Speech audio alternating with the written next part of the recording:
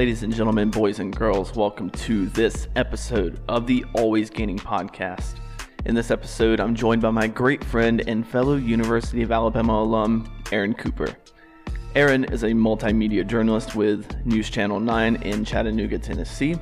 I had the chance to talk with Aaron about the challenges of being a journalist in 2020 and leading into the common reason we both got into our respective fields of study. We have a big discussion on what critical thinking is, why there seems to be a lack of it in our society as a whole, and Aaron gives us some tidbits on what we need to do to be a better informed person. Transparency and uncovering sources is a common theme throughout the podcast, so really tune in to Aaron's points because I think they apply not just to consuming news, but to every area of our lives. We also tackle body image, how it plays into my role as a fitness content creator, her role as an on-screen personality, and tackling the common ground in between.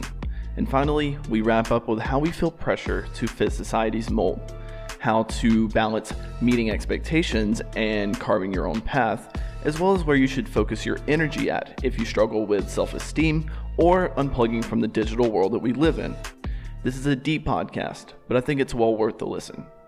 Thank you, Aaron, for coming on. You can find Aaron on basically every social media platform. Her handle is at On Air with Aaron. Aaron is spelled with a Y. I hope you all enjoyed this episode. Now, it's more important than ever, I think, in 2020, we're going into 2021, that we bring different personalities, different perspectives, views of life into the frame. So without further ado, I want to introduce the first ever guest on the Always Gaining podcast, and I couldn't think of a more badass person to bring on, my great friend, Aaron Cooper. Aaron, I'm going to stop talking. So just go ahead and introduce yourself. All right, Austin. I am so honored to be on your podcast. I've admired it this entire time, like I admire all of your projects. So I'm honored. Thank you. Much love. So, all right. So I know you, Austin. We met in school. Your story is a little bit different than how you knew how I existed. We kind of knew about each other through a mutual friend in our same school. And I discovered you on social media and was instantly impressed by your presence on social media. Very wholesome and advanced. But I now have graduated like you, and I'm a full-time what they call multimedia journalist in television news. Okay. Yep. In Chattanooga, Tennessee. And let me tell you, Austin, what a crazy time it is to be a journalist. I can only imagine, especially working in television. I'm not going to razz you on the pandemic or the election or anything right now, at least, but I can only imagine it's been a very challenging year for you. Yeah. I mean, a lot of people say that, 2020 is the hardest year of anybody's career, but for young adults like you and me, this is the only year of our young adult career, right? So this is the only thing we know is this crazy reality that we're in. And, overall journalism has never seen this before, meaning 2020. And for myself and any other young journalists who graduated in 2019, this is the only form of journalism that they know at this point with all of the things that we're having to cover. And, while I work in traditional news media, I guess what you could call it, nothing about it has been traditional in terms of coverage, as you can imagine. Oh, no, absolutely. So, yeah, thank you for the insight on all of that. I kind of see what your day-to-day is like. And honestly, I commend you for your strength because it takes a special person to take the day in and day out the way you do. And that's not anything against your job or the career that you're in. It's just the state of the time that we're in. So thank you for coming on, for spending some of your valuable off time with me. Really appreciate that. So we were talking, we were like, oh, we need to do a podcast together. What are we going to talk about? What's going to happen? So I think we both came to the conclusion that even though we talk, we create content around our industries, and there's a lot of differences in our industries. There's also a lot of similarities. I'm in fitness, you're in, we'll call it television media, just to be short. But with Aaron being in TV media, traditional news media, she is at the core of separating fact from fiction. That's why she gets paid. So 2020 has been the absolute hellstorm of coverage for anyone doing anything on TV. The pandemic is a once in a generation challenge. I think we can all agree with that. There is not a single person that hasn't been touched by the pandemic. But then you add the presidential election onto that. You add, okay, what is next year going to look like? And the cloud of uncertainty that's in the air right now. And I think it's easy to assume that 2020 has probably been the most challenging year for a lot of us. So, Aaron, thank you for giving us insight on that into journalism, into traditional media. You speak all of this, and I have to talk about separating fact from fiction all the time because that's kind of what fitness is. It's the polar extreme of two ends. It's some people believe something really, really strongly, or they don't know anything in the world about what they're talking about. So it's experts, and then it's nobody knows anything. So news and media, the way I see it, is taking that and dialing it up to a 10. Everybody thinks that the job you do, oh, it's biased, or oh, they're just filling an agenda, or them reporters, they don't know what they're talking about. So just give me a little bit of insight on that. Like, what do you think? Do you think there's a lot more fiction out there, a lot more fact out there? Like, what is the public perception versus the truth? Like, where's the disconnect there? Austin, I think the answer is yes to everything you just said. The answer is yes. Mm-hmm. There's a lot of fiction. There's a lot of fact. We both had one of our favorite instructors, associate professors, Dr. Darren Griffin at the University of Alabama. I had the privilege of doing extended research with Darren on truth, ethics, and deception and leadership communication. So I don't use the term lightly when I say Darren is a badass individual. And he taught me so much about what we think and what we perceive as the truth is quite rarely that, because the truth is always changing. And no, that's not just a stereotype. This dude was not a textbook type of guy. And honestly, he provided me one of the best in-class experiences. So I think Aaron can kind of resonate with that too. It was one of those foundational courses that really changed the way you look at the world, you look at yourself, you look at your education. So with truth, ethics, and deception, it proved one thing for me. And one of the only things I remember from the class: deception is all over the place. It's a real and practical thing that we all deal with. It can be used for good, it can be used for bad. Usually we take deception as bad, but there is deception for good. And we don't realize how much deception there is, and we're not nearly as good at detecting it as we think we are. So I think in 2020, we've seen a lot of, I guess, bullshit here. Bullshit and deception to go hand in hand. And we know bullshit is a technical term, but do you really think that there's as much bullshit and deception as people say there is out there? What's your take on this? Well, what I will say, I guess, first of all, to talk about Darren, when you said that he wasn't a textbook professor, he literally wasn't. He did not use textbooks. None at all. He didn't even. So it wasn't like, oh, he's not a cookie cutter professor. No, he literally didn't even use textbooks, really. Yeah, he's not even in the kitchen. Exactly. And when it comes to, all of the swirling of information, and I'm going to be careful with my words here, I'm going to try to use news and information distinctively, because things that aren't true is information, right? But right. I like to categorize, when I say news, as things that has been, backed up and verified by facts and reliable sources. Of course. And we live in a really unique time where anybody can be a content creator and anybody can use their voice, especially when it comes to, online virtual platforms. And I think that that's, a beautiful thing, but at the same time, it makes it harder to kind of dig through the muck. That's a vocabulary term that one of my professors in college, Alabama, used, actually. I think Dr. Clark referred to it as that. She's the best as well.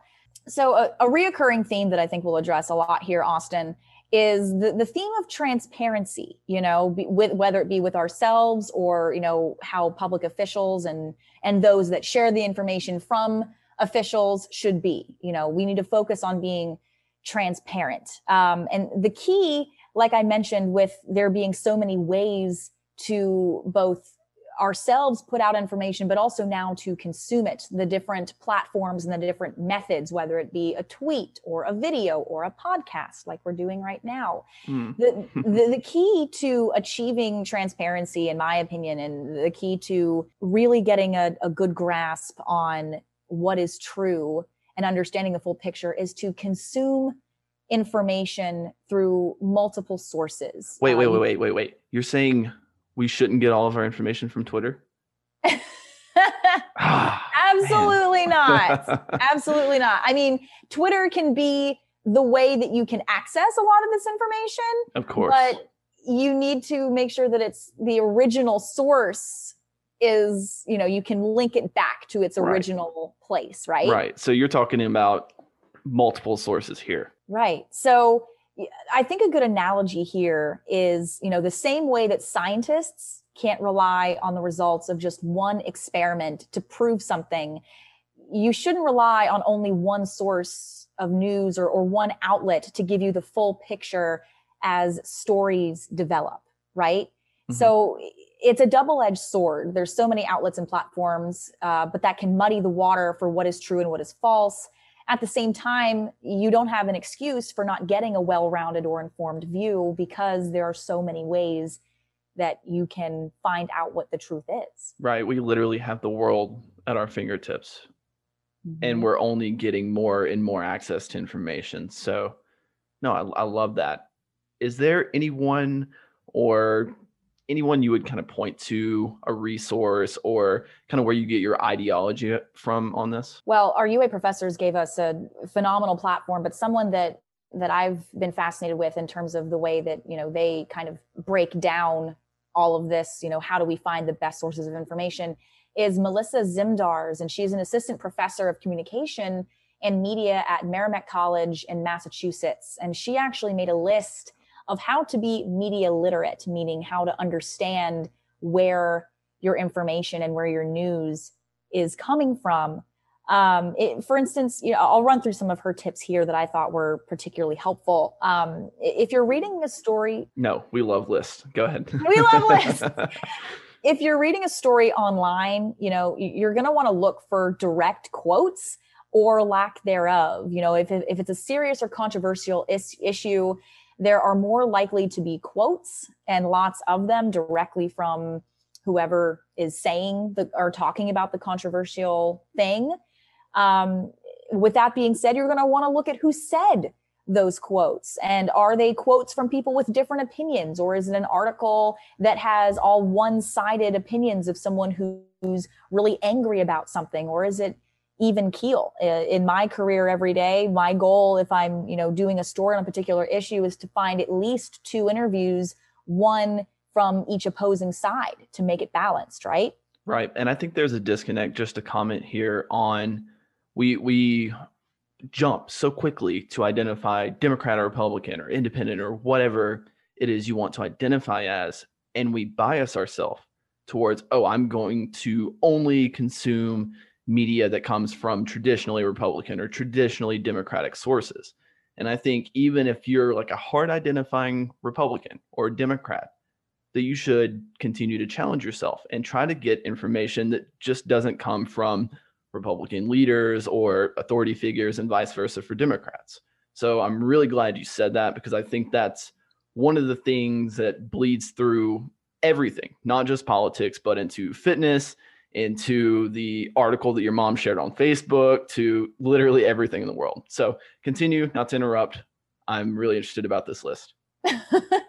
So I think something else, that's important to do is sort of what I said about Twitter or social media. When you see something posted there and trying to trace it back to its origin, right? So if you're reading a story about the president or another public official, or, especially with all the election developments that we have going on, if you're seeing a post on social media, either from an outlet or from someone that is saying a big time public official said something, can you find a transcript of that full statement somewhere? Even if it's an exclusive interview with one station or one publication, that same quote will be referenced in other stories that say that person said it, while then linking you to the original place where they had it and accrediting it to that. And then I guess finally on that little note there about tracing things back, how are these quotes or how these statements or the way that the article is written, how is it framed? Is it just plain and simple, so and so said such and such, or are there a lot of adjectives and embellishments that describe the statement or categorize the statement into an emotion? Right. Let's not even get on political ads, because I think political ads do the best job of taking quotes, taking statements completely out of context and applying it to a particular bias. That's the whole foundation of mudslinging in politics. And not to make news and information just about politics, but obviously it's still incredibly relevant even after we've had our presidential election. So that's amazing to think about and to remind ourselves of, that we have to be diligent to find where is the original source at. So love that. Continue, please. And then I think the final note that I'll make on how you can best filter yourself through the information and absorb all of the different sources that you can is, I'll come back to this, I think, when we wrap up our conversation later. But if a story or something that you're reading that is news or information, it's framed as news, if it makes you really angry, it's probably a good idea to keep reading about the topic and other sources to make sure the story you read wasn't purposefully trying to make you angry. Or even if it's not angry, maybe it made you really sad. Maybe, it really made you happy. And it's like, wow, this is too good to be true. That could have been framed with potentially misleading or false information in order to generate those shares and that ad revenue that you were just mentioning, Austin. So whenever something makes you feel an extreme emotion that you're reading, that's even more of a sign that you need to trace it back and, look at multiple different sources that are talking about the same thing.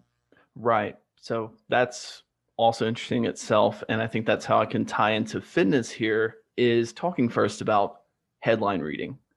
It's 2020 and we want to consume as much information as quickly as possible without having to do nearly as much work as we used to have to do. And with that, with the simplicity, with the convenience, we have a tendency to skim over things and take the headline as the way it's portrayed. And that's the truth. That's what it is, without reading into what the headline is actually trying to articulate, whether that information is truthful or not truthful in itself. So in 2020, with our beautiful little smartphones, it might help if we click more into the headlines that we're looking at. Same thing goes in fitness. Fitness is a super, super tricky game because it seems like everyone's common sense goes completely out the window. I see bullcrap about people, oh, I'm going to lose 30 pounds doing this thing that I saw. It's the very stereotypical 2005 weight loss ads, but plastered all over social media. It's the Biggest Loser, but with every single new fad diet that comes along. When we look at it, when we look at exercise and fitness and dieting, exercise is stupidly simple. So is dieting. It's about understanding your goals. What is your goal with what you're trying to do, and creating a realistic and sustainable approach to those goals. I think the same can go for your information.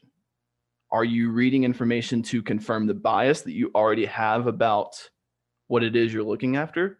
It's good to have opinions. It's good to even have a preference if you're a Democrat or Republican in politics. It's good to have those things. That's what makes us the people that we are. But are you reading and are you distributing the information that you see for the purpose of educating other people, or trying to rile people up and get people emotional and trying to mislead or miscommunicate? So goal seeking and understanding your goals is the number one priority that we should be focused on, whether we're consuming information or whether we're talking about fitness. Getting back into fitness, goals keep you motivated and disciplined. Sustainability doesn't make it so hard that you quit before you make progress. This is getting into what I always talk about on the podcast. Anybody who's listened to an episode knows that I'm a preacher of sustainability and discipline and all that. I don't want to dive too deep down the rabbit hole, but anybody who does not embrace these simple messages, truth-seeking messages at the core of what they put out, is probably trying to sell you something or deceive you in a way for their own benefit. That's simply how it is. News or fitness. And we have to really become aware of this in 2021. There's no reason that we can't have common sense. So as Aaron says, transparency in news sources is really how you get accurate news, or as accurate of news as you could possibly get. The same thing can be said in the fitness space. The overly edited pictures we see, they're awesome for engagement. And of course, some fitness chick's booty picture with 20,000 likes is going to get tons of impressions and tons of engagement. We just love that, don't we? And of course, attraction and your body image is the most manipulated variable in the fitness space for obvious reasons. Think about it. Who are you going to listen to about how to get a six-pack? A dude with a ripped, shredded six-pack or a guy with a beer gut? Obviously, attraction plays in, and it plays into these algorithms that we talk about all the time. Fitness space, news, media, Twitter, Instagram, everything has an algorithm, and everything is playing into that algorithm. And there seems to be two different types of people. One, the type of people that don't understand what an algorithm even is.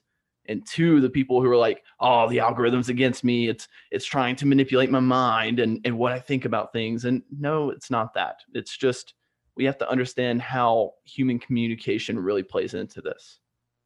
There's nothing wrong. And I want to get into the topic of body image and this path that we're going down in fitness. There's nothing wrong with aesthetics. There's nothing wrong with wanting to be toned or even getting shredded, or helping someone get toned or shredded. There's nothing wrong with selling a product to do that. That's capitalism. That's our world that we live in. It's the lack of self-efficacy and transparency that plagues the social media space. I don't care if you're in fitness or if you're in television media or anywhere. Self-efficacy, transparency. Two most important things I look for in everybody that I follow. It takes a lot to get a follow from me because I'm going to look at your page and I'm going to see what type of person you are. And we all need to dial in and filter out some of the nonsense that we're letting come across our feeds. So Amen. Not to kidnap all of Erin's points, but as I've said probably 100 times at this point, there's a ton of overlap in news and in fitness. The other big key she hit on was getting information from multiple sources. The same thing can be said when you're learning about and applying topics to fitness. And I had this long list of people that I want to talk about. But first, I want Erin to kind of go into who does she really trust in the cross section between what I do and what she does. Because I know that she's super enthusiastic about a particular, I guess we'll call her an influencer. But I kind of want to hear the story on this before I go into my list. That way I can kind of tie fitness back into what you're talking about, Erin. Absolutely. Well, this is literally the overlap between fitness and journalism. I want to give a quick shout out to Danae Mercer. She is a freelance and health and travel journalist. She is based in Dubai, and she's also a media consultant, a content creator, a public speaker, and a quote, self-love activist. And, I love that there. And, she posts photos nearly every day on her Instagram account of her natural, unposed, relaxed body. Because she's in Dubai, she's in a very tropical place. She, is on the beach a lot. She's swimming a lot. And, so she's in a swimsuit a lot of the time. And when your body is unposed and relaxed, you're going to see wrinkles and rolls and cellulite, things that all of us have. We're humans. What? Are you Unreal, kidding right?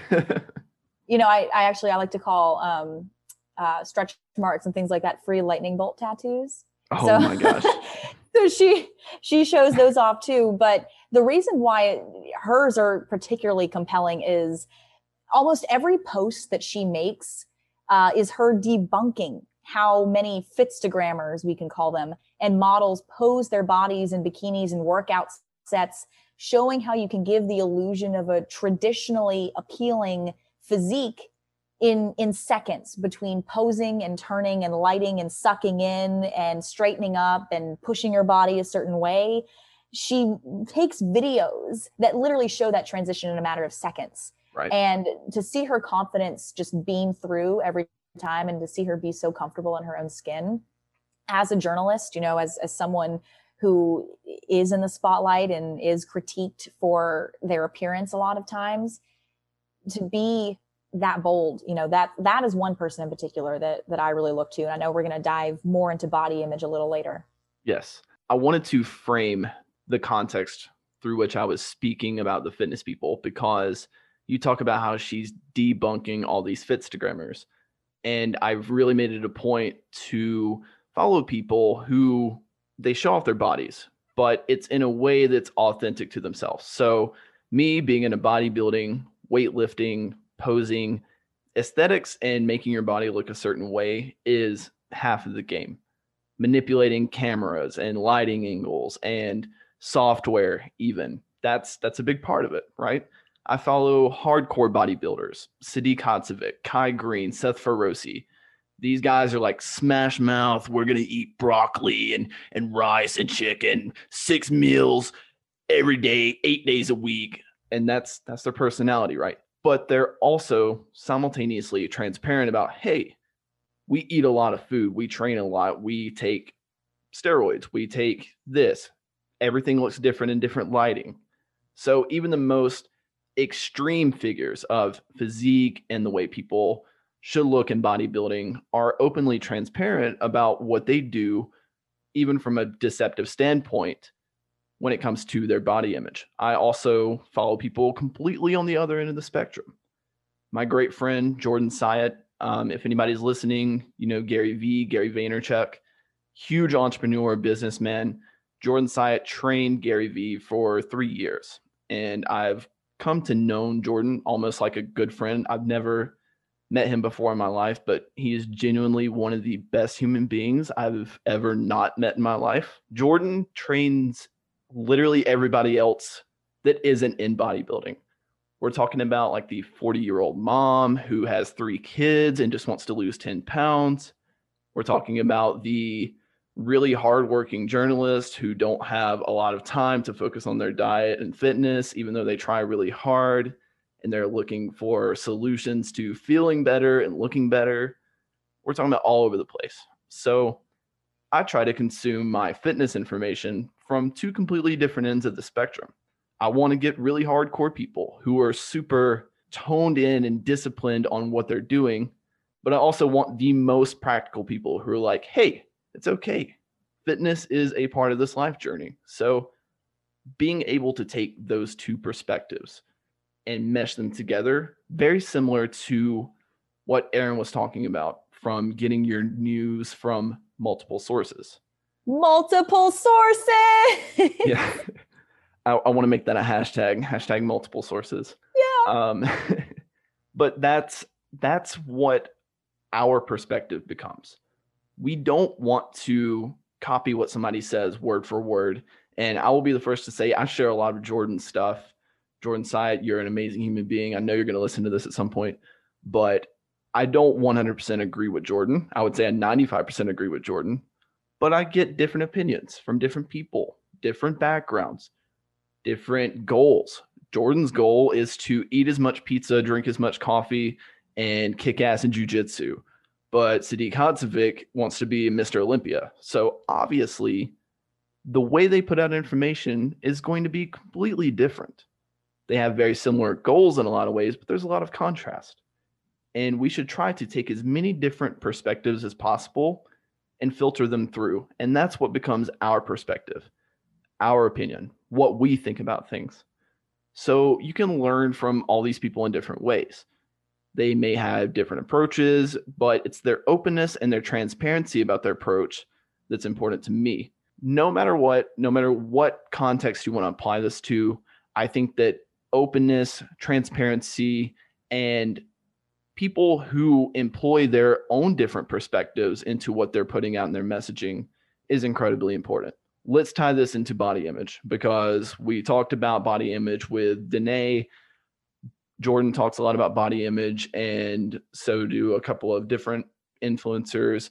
They all talk about body image in their own way, setting your own goals and understanding that an influencer's approach, somebody that you admire, that may not be the right approach for you, because what it all comes down to in fitness and getting your information is finding out what works for you. And that's where people mess up. People want to just have an easy one size fits all approach rather than putting in the hard work, putting in the effort to say, okay, this isn't going to work for me. This is going to work for me. Somebody wants a pill. Somebody wants a prescription to something rather than, okay, I'm going to get in the dirt. I'm going to get my hands dirty. I'm going to figure out what works for me. So, Aaron, initial comments on body image. I really want to get your input here because I know you're in front of a camera so much, and I know you've got just so many different ways you want to go with this body image thing. But let's get into it. Just give me your initial thoughts on how you take body image. What do you think needs to be addressed? What's really important for people listening? I don't think I've met anyone who hasn't struggled with body image at any point in their life, whether it's now, whether it was previously, or maybe it's, still coming for them. Just working in TV media, there is an expectation, and a good one at that, to look presentable, to look healthy, to look sharp, and to look polished. And if you notice, those words that I just said, they can mean different things. Looking healthy, there's not one image for that. Looking polished, looking presentable, right? I mean, we can all think of different things, but it's not like I didn't say skinny, I didn't say, blonde hair, blue eyes like me, right? It can mean so many different things, but that gets lost. But I have noticed that TV has been embracing people on air of different sizes, shapes, colors, identities more and more. It's been a slow process, but I have noticed it. And I think that is very promising. Speaking from a woman's perspective, there's always the intense pressure to fit a mold, to look really attractive, but in a TV news in the South kind of way, never overtly sexy. Yeah, let's keep in mind Aaron is in Tennessee here, which is very similar to the home state I grew up in, Alabama. And you don't want to have too much of any one thing. You want to look good, but you don't want to look like a charlatan, as my grandparents would say. But continue, not to interrupt there. No, you're exactly right. I don't know if I mentioned that in the beginning where I was You did, but I want to remind people because your accent, like you don't come off with a Tennessee accent, so people wouldn't make that connection, I don't think. Oh yeah, I'm a DC girl at heart, born and raised. I've been all over. You gotta drag out that Southern accent a little bit though. Roll Tide. Just in my field, there is so much you can't control. And that's something that I really struggled to cope with. And you have to rely on strangers almost every day in my field to work with you to formulate the story that you're working on. News breaks and it's unpredictable. My whole day can be flipped upside down at any second. And to some people, fitness, their diet, their exercise routine is something that people can get away with controlling.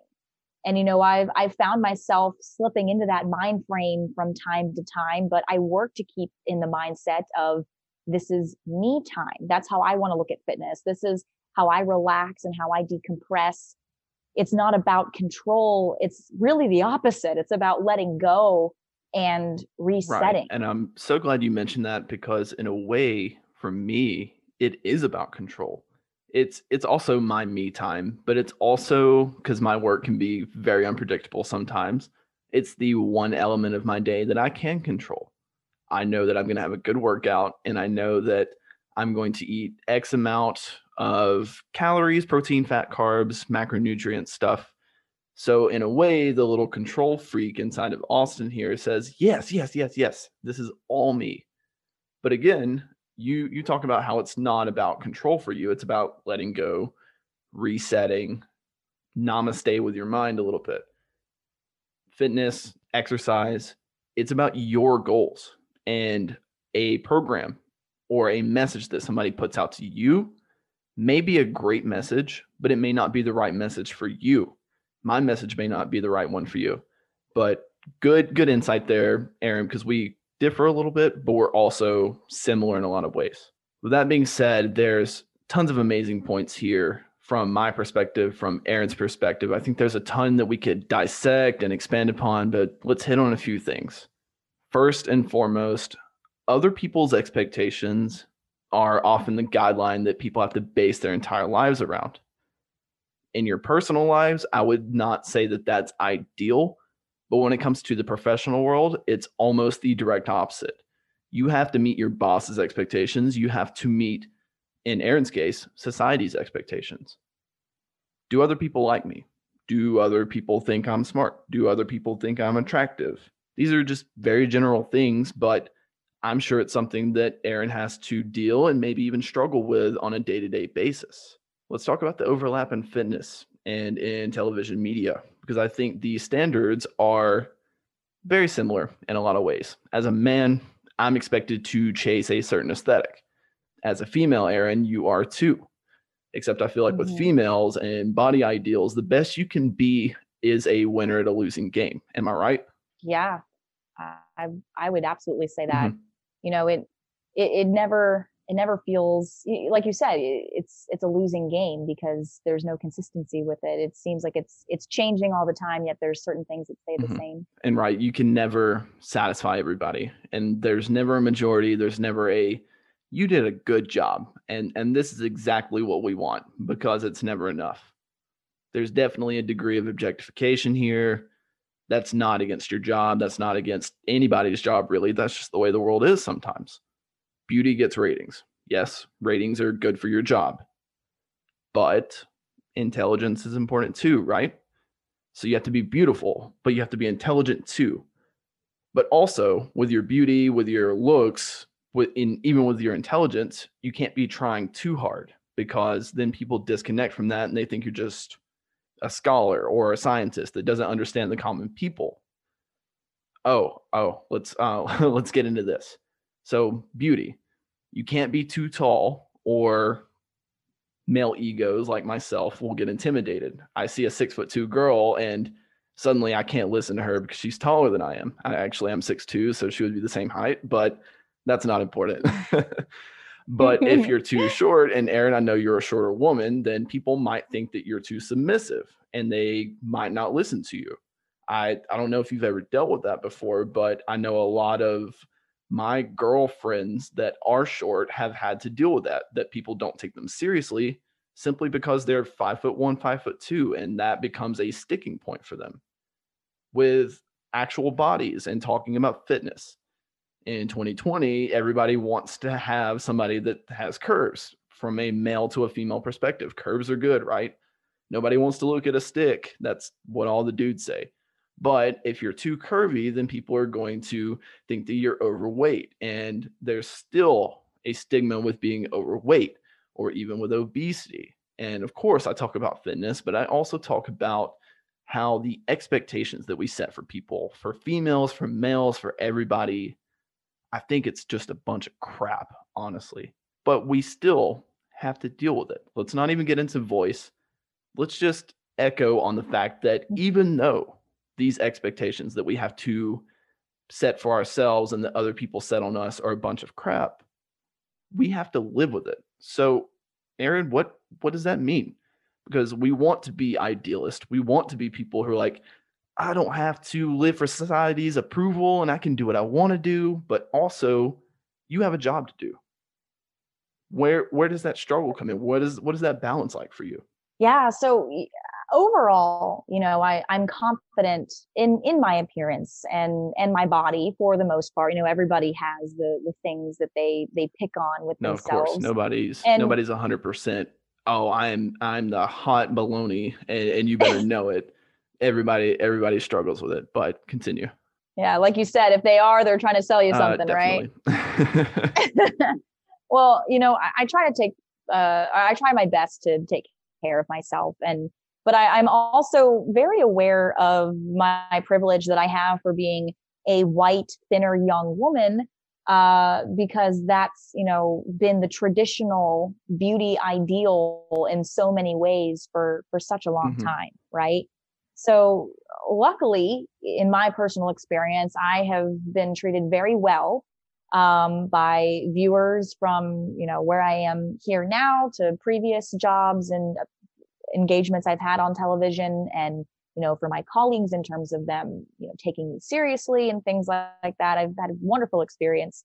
But when I do go on stories by myself, at the beginning of the podcast, I mentioned that I was a multimedia journalist, and that's a fancy word for you're able to do everything by yourself. That means that you write, shoot, edit, pitch, drive to and from. Right. The entire story is done by you. You carry all the equipment too. So when I'm jack of all trades, I completely understand that. In my job, I do graphic design, I do copywriting, I do photography, videography, content creation, web development. So you're juggling a lot of things, but I know where you're going with this. What does that mean for you? When I am out on stories by myself and I'm carrying that, 30 plus pounds of equipment as, a 100-pound, very young looking woman, heavy. I do get, I know, I do get questions, and comments like, are you really doing all of this by yourself? And, I get it. Seeing a tiny person doing all that, it is a lot. I see a 70-year-old grandma. Honey, are you really carrying all that by yourself? I can see it. All the time. Oh my God. Continue. All the time. It is a lot. And it's probably something that you're not used to seeing.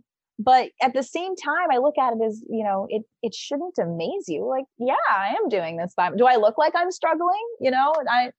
I am doing this all by myself, and I'm proud to. Oh, just so many things we could talk about here. But first of all, in the beginning of your commentary on that, you spoke about being a skinny, white, blonde woman, and that has afforded you a lot of privilege.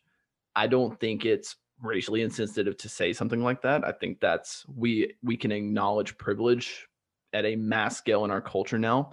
And I'm really glad that we've become more aware of it, first in a racial perspective, but also in a general perspective. You acknowledging your privilege allows you a different perspective. It allows you to see things from the outside looking in a little bit more. Like, hey, I do have my struggles and my disadvantages, but I also understand how the world has been biased in my favor in a couple of ways through things that I have no effect on. So I think that's a place of maturity that we all have to come to, is acknowledging our privilege. And I'm really speaking to males here in just a male to female type of voice, because males don't have to deal with nearly as much crap about body image as females do. Guys, I get it. We still have a lot of stuff we have to deal with. I'm not trivializing your struggles here. I have my own struggles as well. But I think even just listening from Erin's standpoint, and if you've ever actually truly sat down and listened to a woman talk about the things she has to do to satisfy other people, acknowledging the privilege that we carry around is one of the first steps that we have to do to become a more critical thinker. And that's really the goal here with this podcast. I think the insight from the news and the multimedia journalism standpoint from Erin, but also the fitness perspective in what I'm talking about. Critical thinking is a continuous struggle in the things that we have to deal with. Here's a beautiful piece of information. And if you take nothing else with you from this podcast, please listen the hell up right now. People are judgmental pieces of crap. We all do it. We are not Jesus Christ. We judge people. Some people are completely obsessed with it. That's why we have celebrities, but it will never, ever, ever, ever, ever change. People will always judge. You are never immune from people's judgment. Dwayne Johnson, my role model, one of the most pinnacle alpha males in Hollywood, is not immune to judgment. Jennifer Aniston, my childhood crush, absolutely love her. She's not immune to judgment either. My friend Jordan Syatt isn't immune to judgment. Erin's girl Danae isn't immune from judgment. Judgment is always going to happen. Now, take all that judgment concoction right there and swallow it like a huge horse pill of truth. When you can do that, then choose to do what you want to do, regardless of that never-ending judgment. That's where happiness is.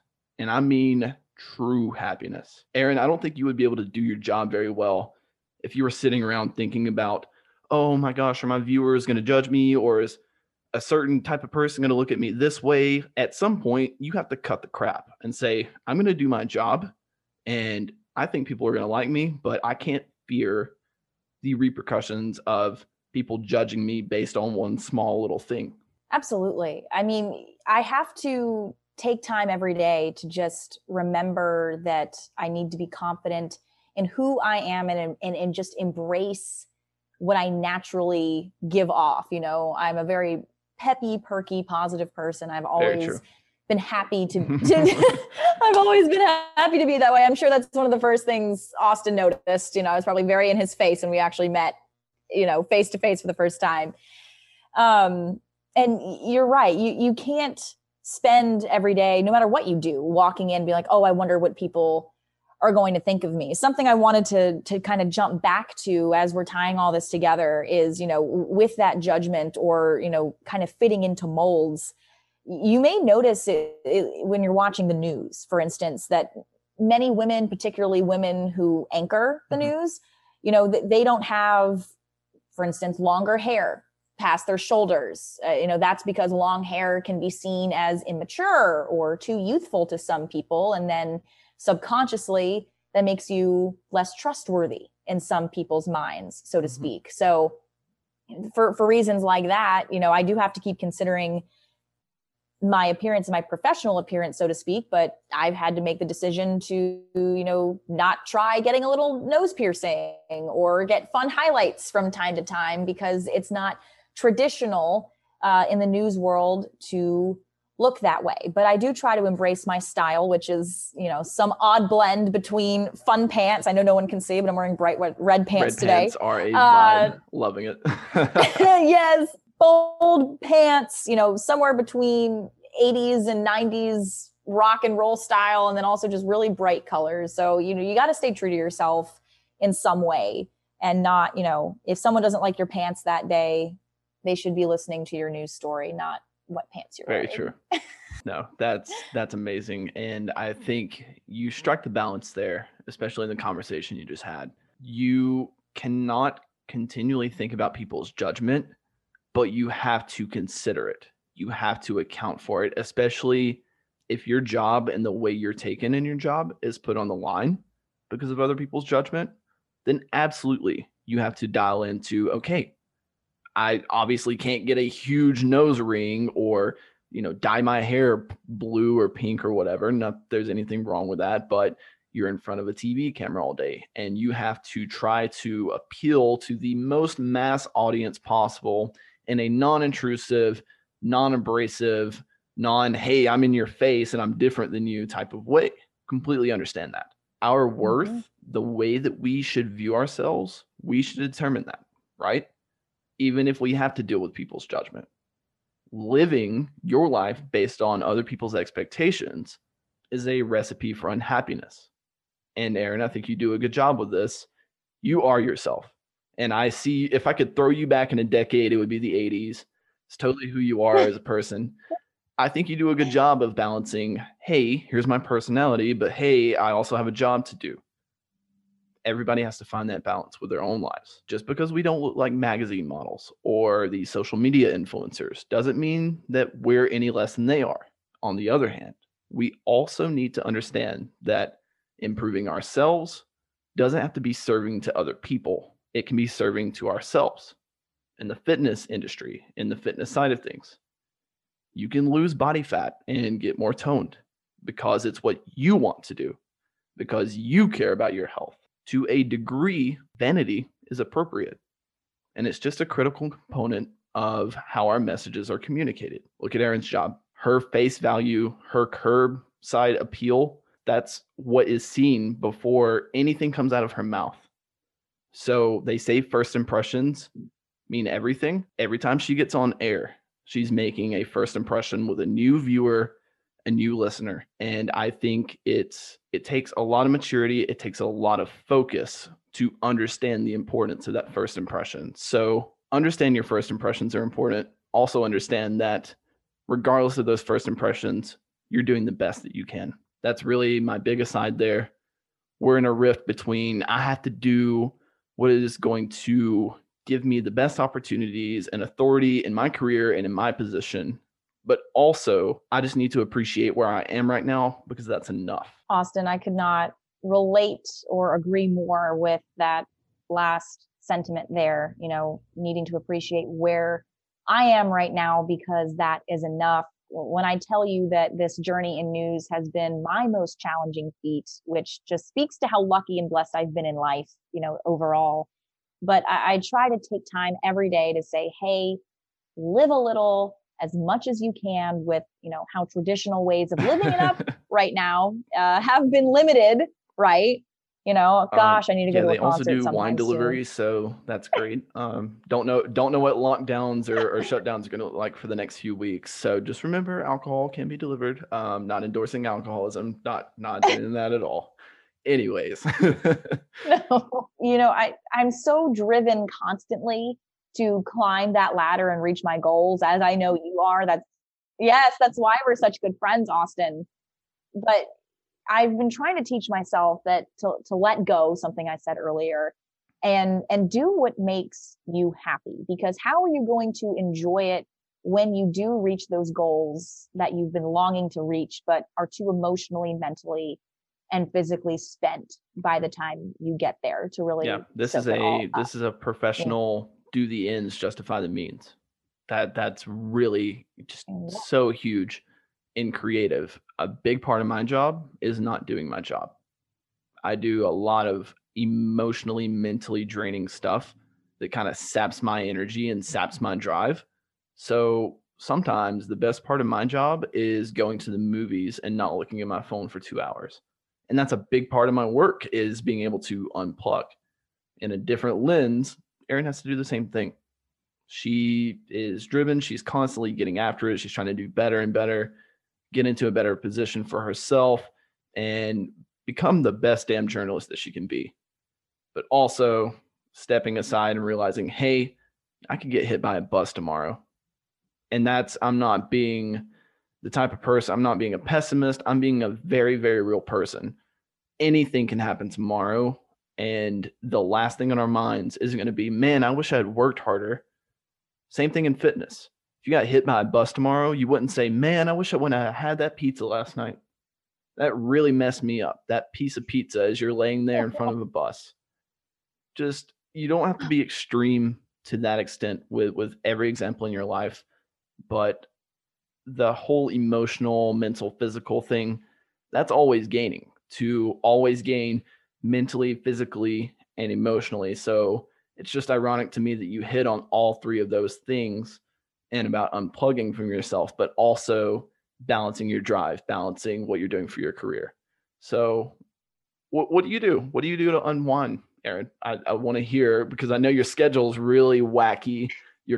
I know you're in bed sometimes like really, really early. It just blows my mind because college is a completely different land for you. But what do you do? Oh, wow. That's right. We haven't even touched on my schedule for being a news reporter yet. Yeah, I go to bed every night, Monday through Friday, at 7:30 p.m. Because I wake up at 2:30 to be at work by 3:30 for a literal grandma.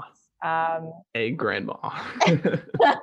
Yes, early onset grandmaism. Yes, having that sort of schedule and having to alter your life in that way, which I will say has been easier as the sun has been setting much earlier, so that it's always dark by now. Let me tell you, the summertime, there is so much FOMO when it's like 10 p.m. and it just is barely dark and you can hear everybody having a good time outside. But having to adjust your life to that sort of crazy schedule, sleeping from basically 8 p.m. to 2:30 a.m., you have to make the most of the daylight that you do get to experience and, the little moments. So when I'm out on my run that I like to go on almost every day, if I see something pretty outside, I'll stop running and I'll look at the butterflies or the ducks at the pond or the grasshoppers that hop across the sidewalk that I'm running on. You literally stop to smell the roses.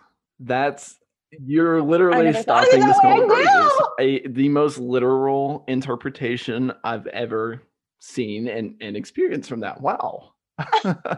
I am grinning so big. Oh my gosh, I didn't even think about that. What a beautiful parallel you've drawn, Austin. Well, grasshoppers. I think grasshoppers is the most unique thing there. I've never noticed grasshoppers hopping, but there's a lot of grasshoppers in Chattanooga. Yeah, that's true. We have iguanas down here in South Florida, but well, other than when I'm not running, when I'm relaxing at night, something that I've committed to doing, especially with it getting dark so early, is every night now, I'll sit on my balcony and I'll sip a cup of peppermint tea. I'll listen to a playlist and I'll watch the twilight. So not the sunset. I'll watch the twilight after the sun has already set, and it's that like ombre from navy blue to orange. And I look forward to that every night. It sounds so stereotypical. And these are self-help things that we read about, like, have a cup of tea, relax, watch the sunset, but you actually do these things. It's one thing to read a self-help article or to read, this is what you need to do to de-stress, versus, Erin, you have to do this. Your mental health, you going in at 2:30 in the morning to do the morning news, it is dependent on you being able to do these things for yourself.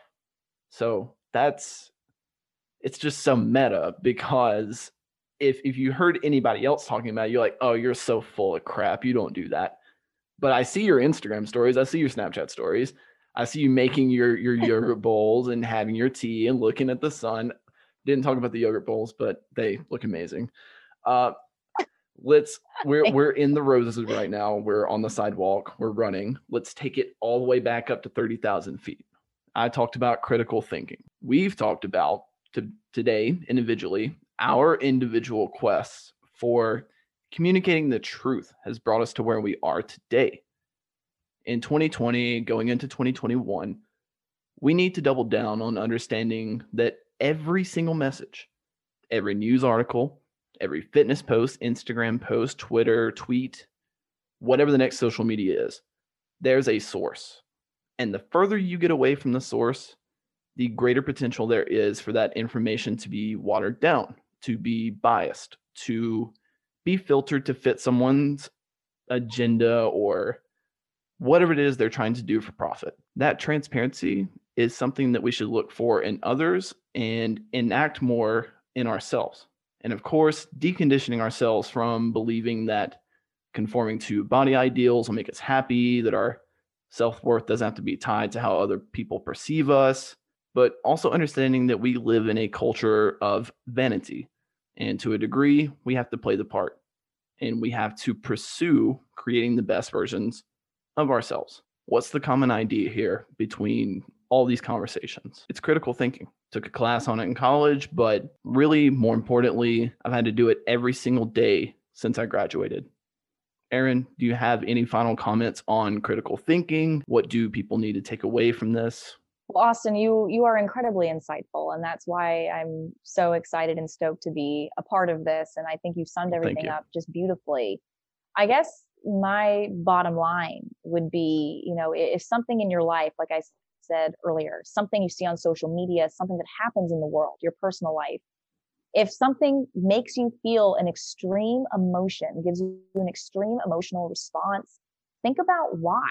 If something makes you angry, research it. Ask others why. Is there something you can do to change the situation? Do you understand the situation fully? By getting many perspectives, as we've been talking, whether it's for achieving personal goals, fitness goals, or just reading the news and being as informed as possible.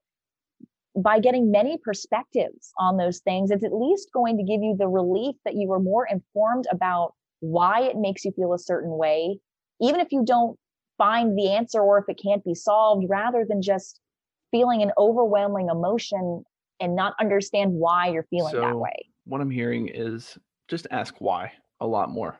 Why? You get an answer, don't just stop there. Why is that the answer? Why is this the source to that answer? Why? And ask why until it just becomes so clear that it cannot be disputed anymore. Erin, thank you so much for coming on the podcast. There's tons of value here. Hopefully everybody listening has gotten something they can take it away from this, no matter which way you want to take it. Misinformation is usually lurking in the depths of extremism. It's what Erin talked about, and emotionally challenging information. If something pisses you off, or if it makes you super, super happy, you're high, you're low, those are just as dangerous. People think, oh, I'm confirming something I already know. That's a great thing. Not necessarily. That doesn't mean that all emotionally driven information is wrong or that everyone out in the world is trying to get you. But learn to take perspective and ask yourself some of the questions that we've put before you today. Don't be a part of the misinformation cycle. Be a critical thinker that puts out good information. Erin, where can people find you at? As I mentioned, I am a local multimedia journalist in Chattanooga, Tennessee. So if you're interested in learning more about Chattanooga's news, you can find me at newschannel9.com. I'm on Twitter as @OnAirWithErin, and I spell my name with a Y, of course, complicating things. Can never buy my name on a souvenir magnet. So that's ERYN. So I'm On Air with Erin on Twitter, Instagram, YouTube as well, Facebook, Erin Cooper, WTBC. And yeah, I think that's love it. That's so all the official, socials. so on brand. Erin's just getting into her YouTube pursuits, so I really want to encourage you all to go look at her videos to get a better understanding of who she is as a person, what she kind of works with on a day-to-day basis. I really enjoyed the video she's put out. She's very good at what she does, and I know the YouTube journey is going to be a fun one for her. As always, if you love the podcast, please leave a 5-star review on whichever platform you're listening to. You can find me, Austin Goodwin, at Instagram at Austin Trey Goodwin, because we throw middle names into everything. On Twitter is Austin T. Goodwin. Yeah. And of course, this podcast, Always Gaining, please share with your friends, anybody who might find it insightful. Thank you for listening to the first episode of the guest series of the Always Gaining